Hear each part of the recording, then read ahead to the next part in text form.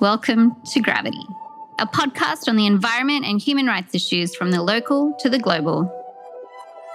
Climate change is no longer theoretical. It's here. Stochastic events such as hurricanes and floods have increased in both frequency and intensity, with disastrous impact on life, infrastructure, and agriculture. As the world warms, we'll face a carbon feedback loop, including from loss of carbon sequestration by warming oceans and forest fires turning carbon sinks into net emitters. We're facing an existential crisis that calls for radical, structural, and systemic change to decarbonize. Fossil fuel companies, which spent millions to seed doubt about the causes and effects of anthropogenic climate change, have adapted and adopted more surreptitious methods as climate change denial becomes increasingly difficult to argue. In his recent book, The New Climate War, Dr. Michael Mann astutely deconstructs the discourse of pessimism, apathy, deception, deflection, and division that are the new tools of subterfuge. By mendaciously promoting the supposed inevitability of climate catastrophe, the industry seeks to undermine our agency. By promoting individual accountability, it seeks to deflect and divert from needed systemic and structural change. The fossil fuel industry has also jumped on the greenwashing bandwagon with claims of net zero, climate neutral, and carbon neutral, including in marketing barrels of oil. This is another tactic of diversion and deflection, as carbon offset accounting is likely spurious and at best dubious, with companies failing to account for adequate baselines, failing to address emissions throughout their entire value chain, and failing to account for additionality, or that the emissions would not have occurred but for the offset, or even the durability of the offset. Worse, the more we focus on offsetting, the less we focus on reduction. The fossil fuel industry has also increasingly utilized astroturfing to foster division between different social groups, to undermine a climate coalition that would bring systemic and structural decarbonization. We must not be taken in by this hypocrisy, myopy, and internecine conflicts. In his upcoming book, Our Fragile Moment, Dr. Michael Mann looks at the narrow variability in which humans can survive and thrive on our planet and the lessons we can learn from the paleoclimate record, including that climate catastrophe is not inevitable. We can thrive if we reduce emissions now. A crisis is also an opportunity, and the best way to decarbonize is to move from our extractive, exploitative, linear, and waste-laden economy to a circular economy focused on repair, reuse, refurbishment, and recycling. I recently spoke with Dr. Michael Mann, climatologist, geophysicist, and professor of Earth and Environmental Science at the University of Pennsylvania, and director of its Center for Science, Sustainability, and Media, on the new subterfuge tactics of the fossil fuel industry and more. So welcome to Gravity, Mike. Thank you. It's great to be with you.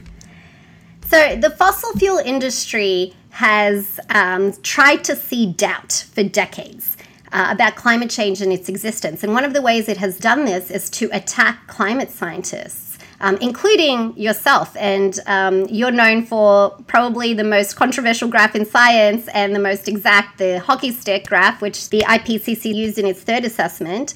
And so if you could just please tell our audience about how the fossil fuel industry has attacked you personally for climate science. Yeah, thanks. Well, I mean, they've attacked me so often I barely even notice anymore. So it's stealing a line from the Blues Brothers. But,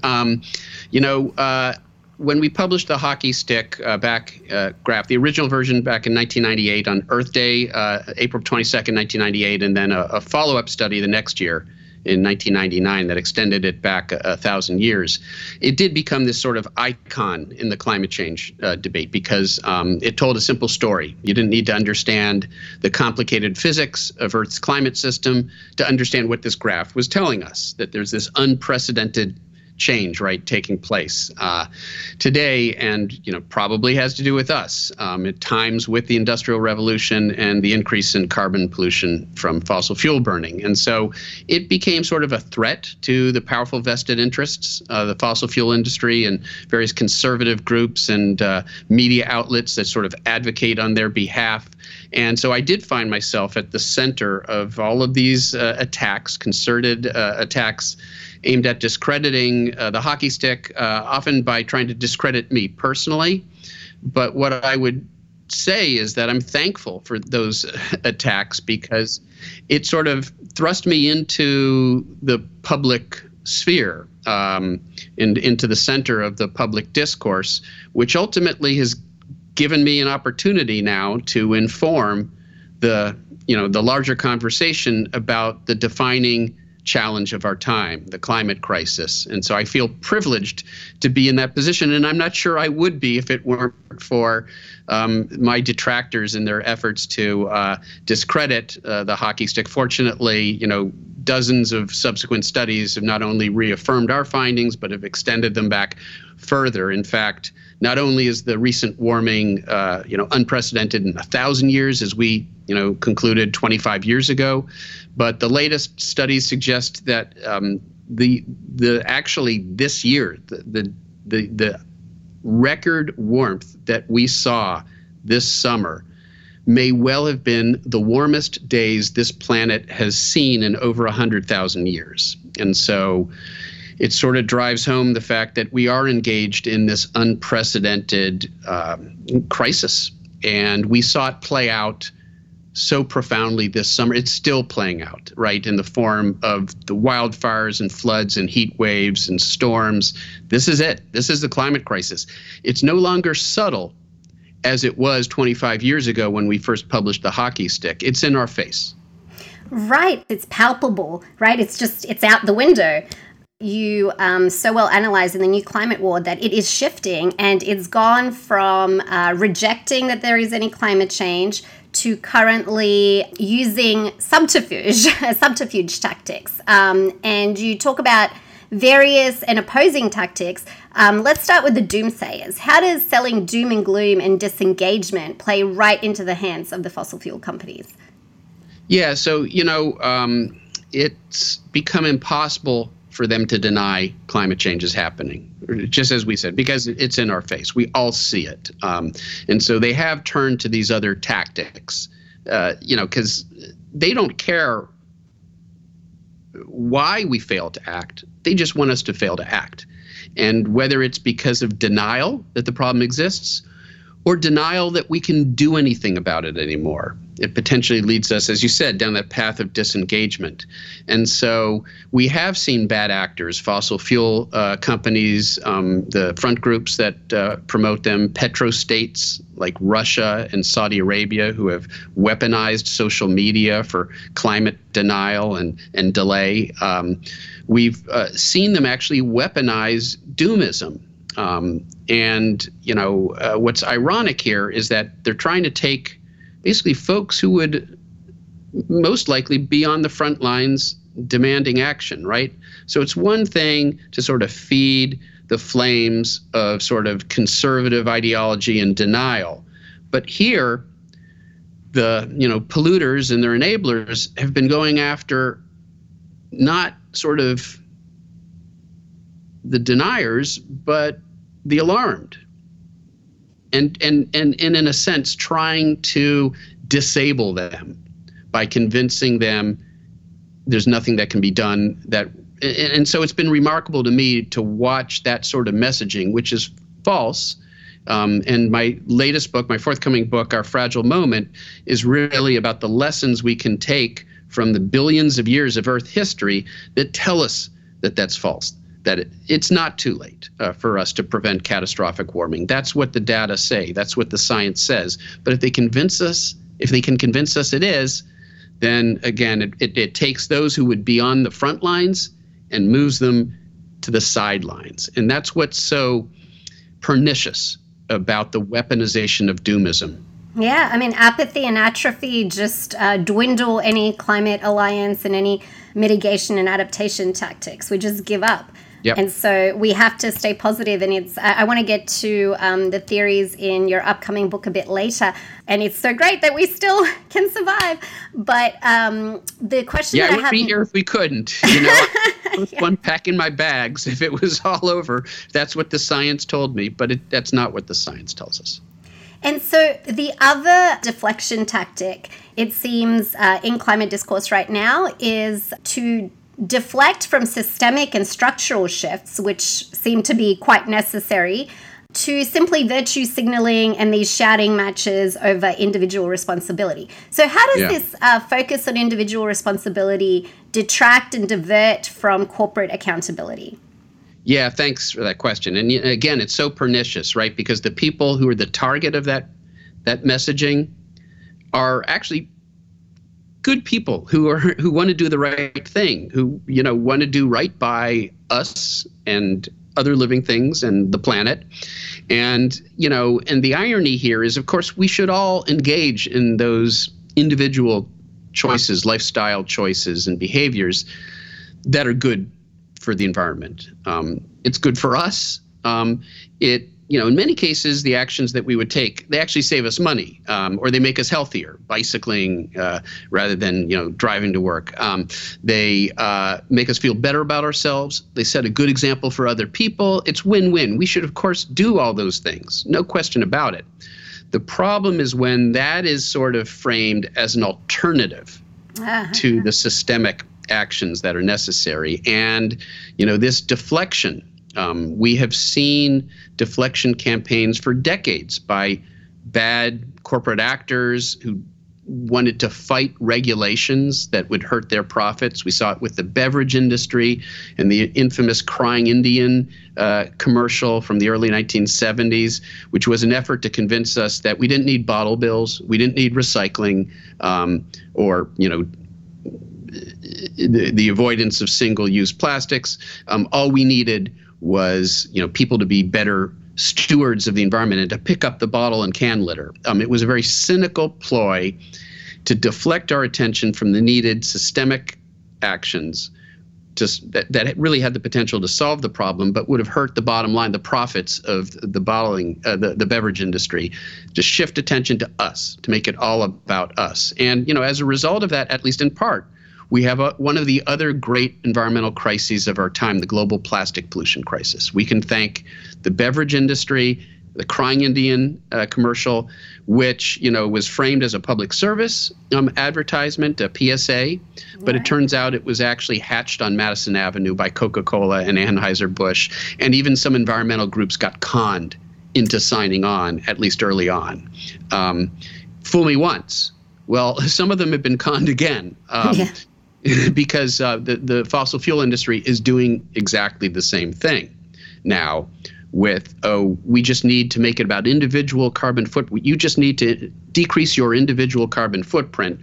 When 70%, they want us so focused on our individual footprint that we neglect the overwhelming footprint of the fossil fuel industry. 70% of carbon emissions comes from just 100 companies and corporations. And we are constrained in our lifestyles. As long as energy providers are not giving us the option of renewable energy, providing only coal and natural gas, as long as the infrastructure remains unfavorable for a clean energy transition because of the actions of polluters, we don't even have the options, at least convenient options for decarbonizing our own lifestyle. So we should all do everything we can to minimize our environmental footprint, but don't let that be a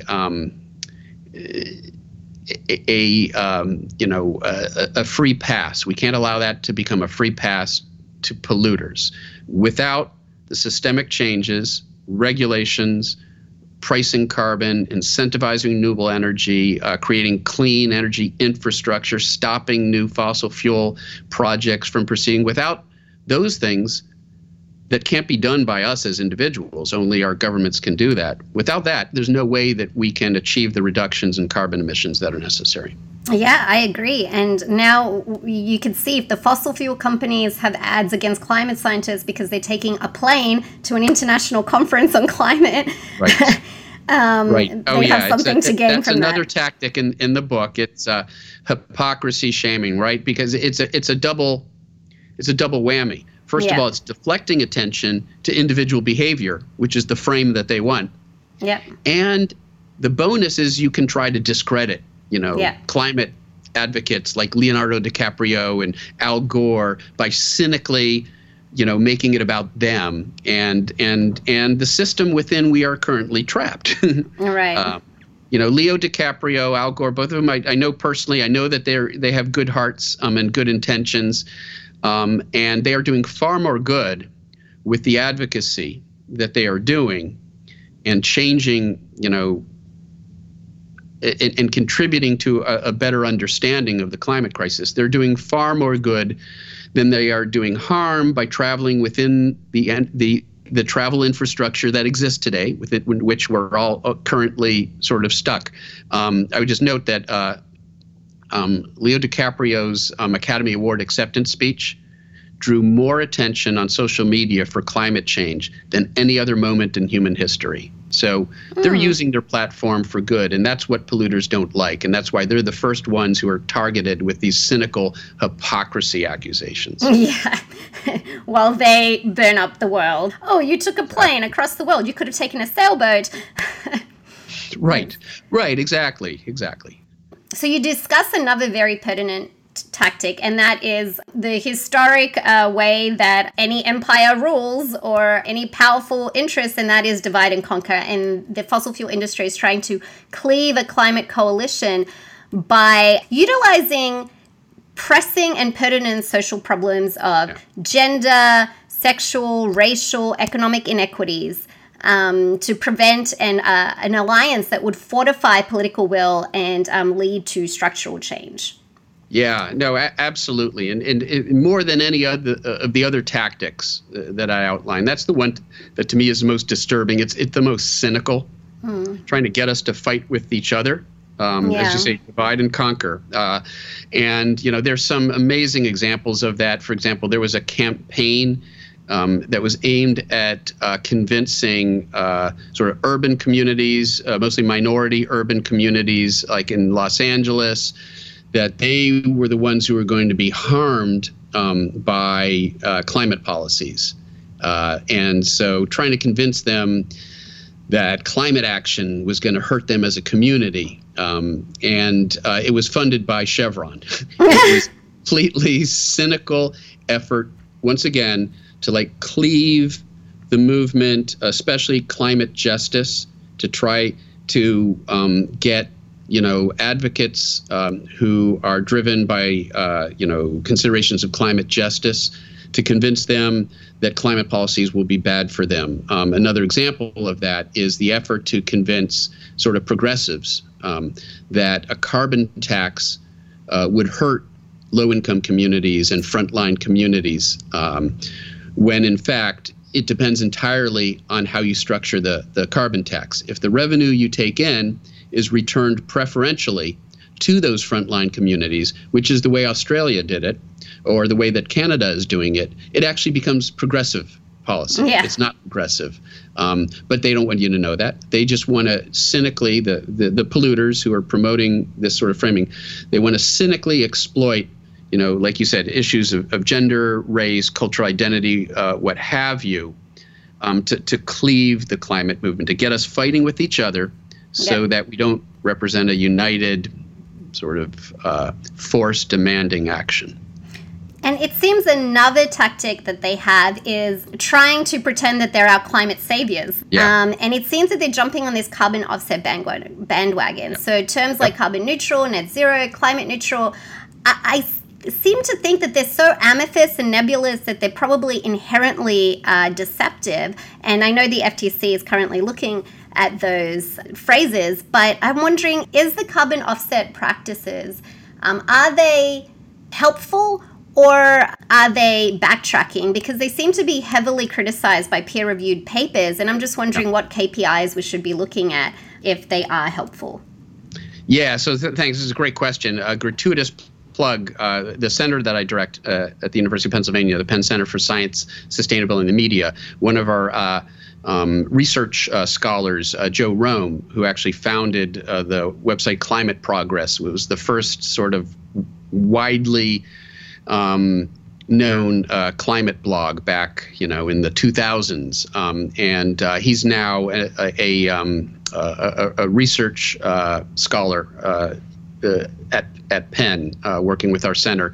And if you go to our webpage, Penn Center for Science, Sustainability in the Media, and you go to research and reports, you'll find a link to a white paper that he did actually a few weeks ago, his first contribution as a scholar in our center.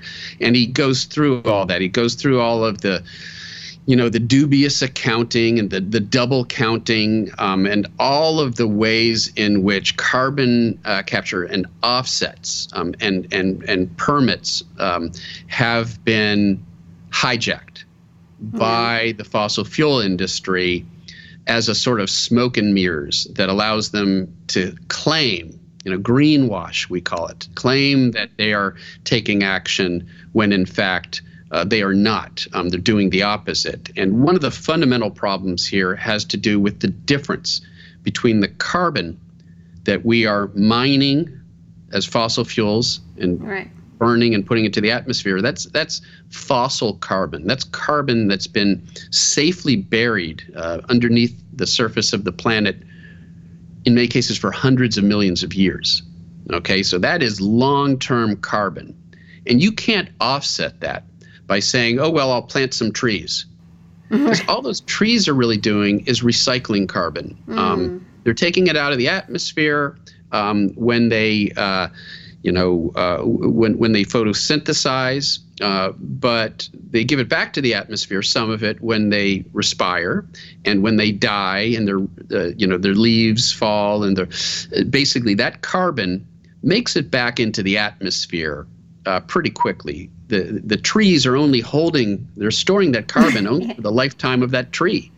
So it's maybe 10, 20, in the best case scenario, 100 years time scale.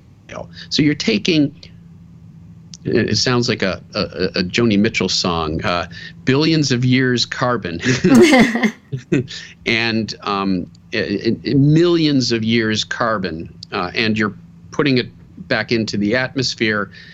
And with, reforestation or afforestation, at best, you're talking tens of years carbon. So it's no replacement for the carbon that was buried safely for the long term. And we're seeing just how dangerous that sort of approach is, because what happens to that carbon in those trees when you get massive forest fires like we're seeing right now in North America? It's tragically in Hawaii, in Australia when I was there for the Black Summer. In fact, in that summer, Australia put more carbon into the atmosphere from those wildfires than from all the fossil fuel burning that they had done that year. Something similar is going to be true here in North America now because of these massive wildfires we've seen this summer. And so you can easily lose all of that carbon back to the atmosphere that you thought you were going to store because of climate change itself. So it's a really dangerous gambit. It's a cynical license to pollute, and that's the way that fossil fuel companies are using it. They're using it as a smoke and mirrors that allows them to claim that they're taking action while they're continuing to tap that long-term carbon that was safely buried and put it back into the atmosphere, where it will be for tens, hundreds, thousands of years now. Oh, gosh. So historically, the left has cannibalized itself in the sense that we can't seem to just get together. We idealists want to push for massive reforms and not take graduated steps. Yeah. And the fossil fuel companies last year, this played right into their hands because they tried to cleave division over the Inflation Reduction Act. So how does this all or nothing mentality work within the climate movement against meaningful reform? Yeah, it's dangerous, I think. The notion, that the perfect as the enemy of the good, right? And that's what we've seen here. And, and where it really is troubling when you'll hear, some environmental progressives say, oh, look, it was such a flawed bill. They're all the same. Back to that. The Democrats, the Republicans, it doesn't matter. Neither of them are willing to do anything. Look, at all the flaws in the Inflation Reduction Act. Well, all right. What's going on here? We've got a 50-50 Senate. We've actually lost the House, but fortunately, that legislation was passed before Republicans took over the House of Representatives. But we're now 51-49, but at the time it was a 50-50 Senate.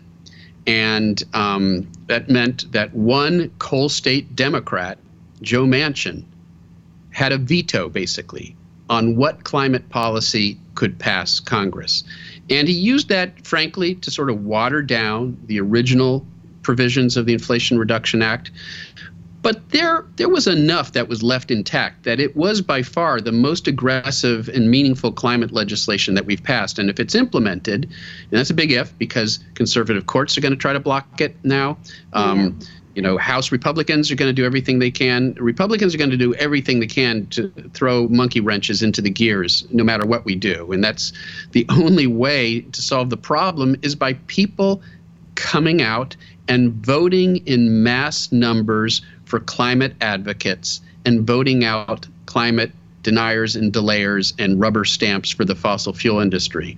Because as long as we don't get that sort of turnout, we get a split Congress. We get a Supreme Court that's stacked now with conservative judges and justices. Those are the obstacles to getting more aggressive climate legislation. So the antidote it does come down to individual behavior in a sense. It comes down to us participating in a collective effort, collective action, in it voting. We get the politicians that we vote for. It's not the only way we can use our voice. We can put pressure on policymakers in many ways. And just making climate part of our daily conversation is an important part of that. So we have a voice, we need to use it. We've got a vote, we need to use it. That's the only way that we get more more aggressive climate legislation. But don't let the enemy be the perfect of the good. The Inflation Reduction Act gets us part of the way down the path. That's real progress. What we need is more progress, and what we need is people to turn out in droves to make sure that we get even larger majorities in our government for climate action. I vehemently agree. But the one thing that I am concerned about is we need to radically and rapidly reduce carbon, as you have said for decades, but rather than focusing on a circular economy where we refurbish and repurpose and recycle, we seem to be heading into an energy transition that is focused on extraction and also perpetuating historic injustices. And most of the extraction is in the global south, so that is this new form of green colonialism. We have children in the DRC mining for our cobalt.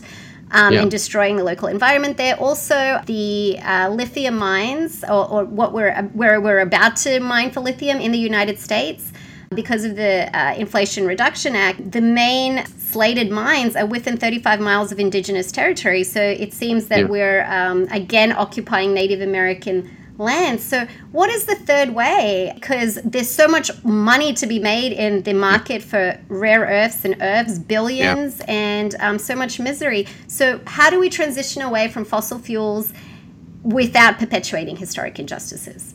Yeah, it's a great question. I mean, that is the question, because we've framed the discussion so far mostly in terms of climate action. Climate is one component of environmental sustainability, but it's not the only component of environmental sustainability. There are all of these environmental limits that we're coming up against: deforestation and habitat destruction, air and water pollution, overfishing. There's a dozen or more basic, in separate challenges toward environmental sustainability that we have on our hands right now. Climate is one with the short fuse. So climate's one we've got to act now. There's no going back if we don't. You can make that argument in other areas as well, but the reality is we've got to make that transition now. We've got to transition off fossil fuels now within the system that exists. And so I've argued, we've got to work with the system that exists now to accomplish that, while also working, as you're alluding to changing that system for the better, because ultimately we need to find a way to live sustainably on this planet. And climate isn't the only challenge. Any sort of extraction, resource demanding path of future development is going to come up against basic planetary limits. It's a finite planet with finite resources. There's no way around that. We cannot continue to extract resources forever. There are consequences of all of our actions. So we've got to work towards another system. And ultimately, it's going to have to be a system that doesn't reward simple, financial profits, economic profits, without internalizing the cost of many of these actions when it comes to environmental destruction, when it comes to our water, our air, our land, living things, ecosystems. We've got to find that third, better way. We've got to get there. Along the way, we're going to also have to try to solve some of the most urgent problems within the system that exists, like I said, while working to change that system at the same time. I think we've got to keep those two things in our head at the same time. So the IPCC recently published their synthesis report, which is pretty grim. We're at the precipice, but we're not off the cliff yet, right? But since then, numerous fossil fuel extraction projects have been greenlit, including Willow. That's quite disappointing. So I'm wondering how these projects might measurably affect the conclusion of the most recent report.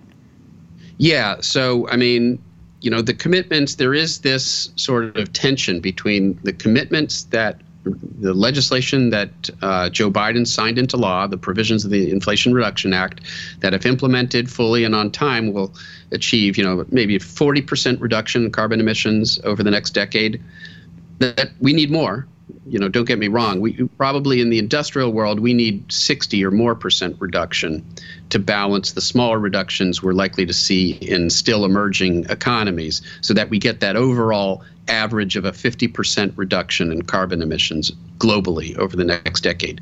The industrial countries have to do more because of the legacy that we have, right? And so don't compare that 40 to 50. Compare that 40 to 60. 60 is really what our obligation should be. So it clearly doesn't go far enough.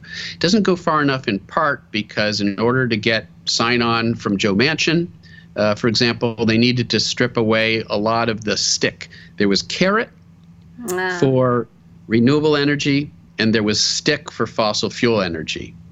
And in negotiating the passage of that bill, Biden and congressional Democrats had to sacrifice some of the carrot, some of the punitive actions, that would have limited continued fossil fuel extraction, for example. And at the same time, you have things like the Willow Project, which seem to stand in contradiction to the commitment made by Biden and everyone else. No less conservative organization than the World Monetary Organization has come out and said that there can be no new additional fossil fuel infrastructure if we are to meet those targets that we've agreed upon. Yeah. And so it's now with the Willow Project, the problem is that it had been approved basically before Biden administration, and the Biden administration could challenge it. They will lose given the current makeup of our courts. And so it comes back. There's then this longer term, and progressives have taken their eye off the ball because conservatives have been playing the long game. They've been playing the long game with the Supreme Court. And right now they have the upper hand in that long game. And it's going to take us time to undo that damage. They've been extremely strategic. And so now we have these obstacles. The executive branch can try to do certain things, but the court has been limiting what the Biden administration can do. And the Willow Project is one example. They could have fought it, and a lot of us would have liked to have at least seen them put up that fight, which they didn't really do. And that's a criticism that I think can be certainly leveled against them. At least put up the fight, which they didn't do. But they probably would have lost that fight. And the only way we win that fight in the long term, again, is by restoring balance to the Supreme Court. And that's a long-term process. That's not just Democrats turning out in this next election or pro-climate, climate-forward voters, I'll say. I don't want to get too explicitly partisan. Yeah. I think we know basically who the two parties are, where they stand on this issue, especially after last night's debate, where no Republican raised their hand in that debate to say that they even accept that humans are warming the planet. So it has become a political partisan issue. It is one party that's standing in the way. And, Republicans of conscience, independents, and Democrats have to turn out in big numbers, not just in this next election, but in the next several elections, so we can start to restore some of the balance to the judiciary, which will in turn allow the executive and Congress to move forward with more aggressive action. So your new book is coming out, Preserving Our Fragile Moment. I think it's out for pre-order right now. And you examine in that book the history of the world's climate through its more dramatic episodes. And you discuss there's a very narrow margin of variability in which we can exist, and one that's rapidly reducing right now. But there is still hope. Right, Mike? There's still hope. That's exactly right. That is the overriding message of the book, and it's derived from the evidence. This isn't just me being Pollyanna. It isn't me. The critics love to call some of us that claim that this is hopium, that we're just offering up this sort of false promise of survivability. No, these are the lessons from Earth history. And I was motivated to write this book for two reasons. The first is this is sort of my scientific bread and butter. This is where I started in the science of paleoclimate and documenting what happened in the past and how that informs our understanding of the climate today. And I had never really written that book which really tackles that larger question. What is the full wealth of information that we have from 4 billion years plus of existence of this planet? What are the lessons that really offers us, particularly when it comes to some of the scenarios that climate doomers, those who say it's too late, there's nothing we can do, we should just accept our fate, we're all going to die. A convenient message, by the way. For the fossil fuel industry. Yeah. Say that. And again, a lot of the individuals who have become part of that, they're not bad people. They are victims of a bad faith effort to convince them that it is too late by bad actors. And one of the things that you often see is you would see doomers point to some past climate episodes, like what's known as the Great Dying, 250 million years ago. The boundary between the Permian, the end of the Permian, and the beginning of the Triassic period. So at that boundary, the boundary is really defined by a climate event. There was fairly substantial warming. There were other changes in Earth's climate system that were adverse for life and led to the largest extinction in the history of our planet. 90% of all species died off. In the oceans, and that has to do with a number. It wasn't just warming. They became acidified. So you had ocean warming, you had ocean acidification. You probably had a global stink bomb, which is sulfur. Basically, because of the changes in ocean chemistry, huge amounts of sulfur that were released and literally created like a stink bomb in the ocean that killed off, that snuffed out much of the life. Yet we made it through that. And so people will point to that sort of the Great Dying, the greatest extinction in Earth history. Other episodes like what's known as the PETM, the Paleocene-Eocene thermal maximum. It happened about 56 million years ago. 10 million years after the extinction of the dinosaurs, there was a fairly abrupt warming, abrupt on geological timescales. I mean abrupt, I mean tens of thousands of years.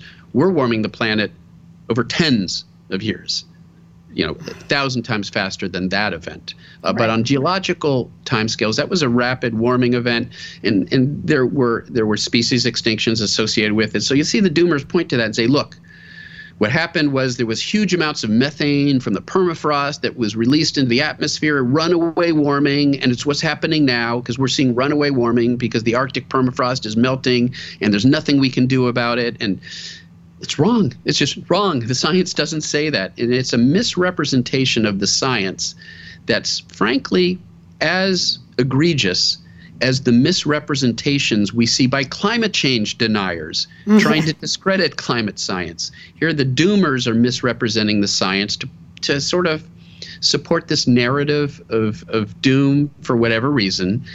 And I said, I gotta study those episodes and the other episodes. I've got to spend a year basically digging into the peer-reviewed literature. And as a scientist in this field, I'm able to navigate that literature pretty well and figure out what is the state of understanding, for example, about the role that methane. Was this really a runaway methane-driven event? And it turns out in neither case was that true. The main contributor, guess what it was? Carbon dioxide. Like the carbon dioxide that we are producing today from the burning of fossil fuels. And so if anything, when you really look at what happened in those episodes, where methane feedbacks were probably a minor player, they're not negligible. They're not zero. They do increase the amount of warming, and it's something that's included in our models that we recognize and have to pay attention to.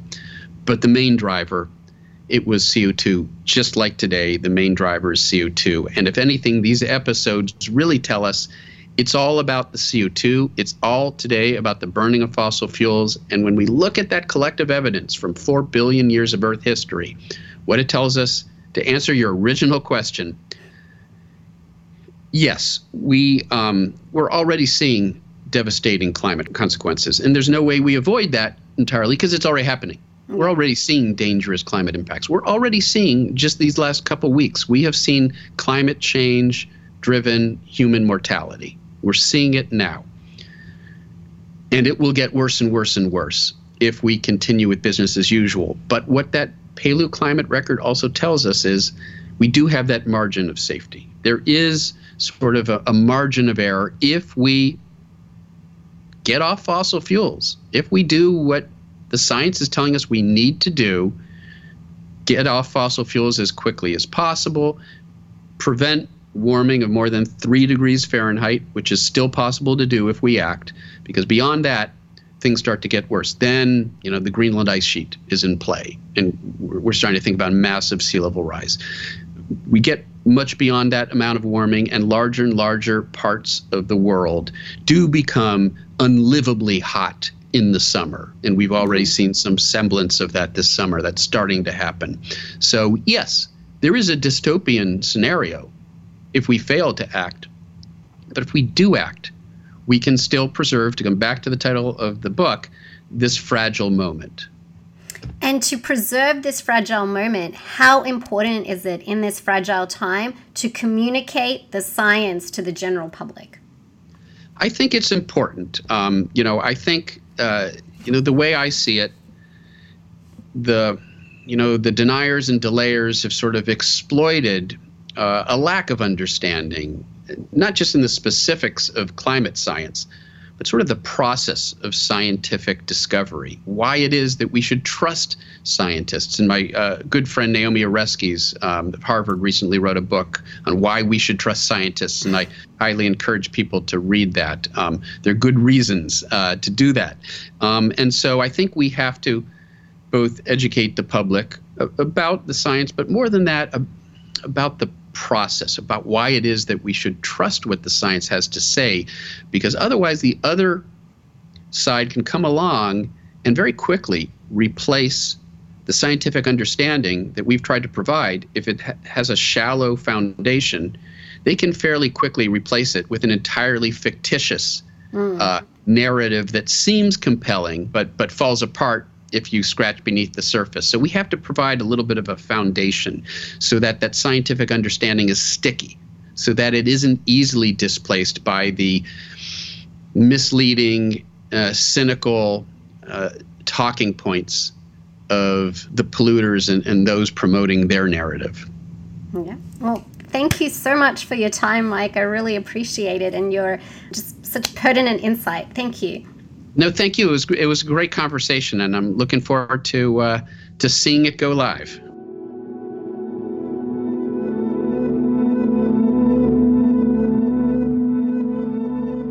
I hope you have found this podcast insightful and will join us next time as we explore more issues affecting our environment and human rights at home and around the world.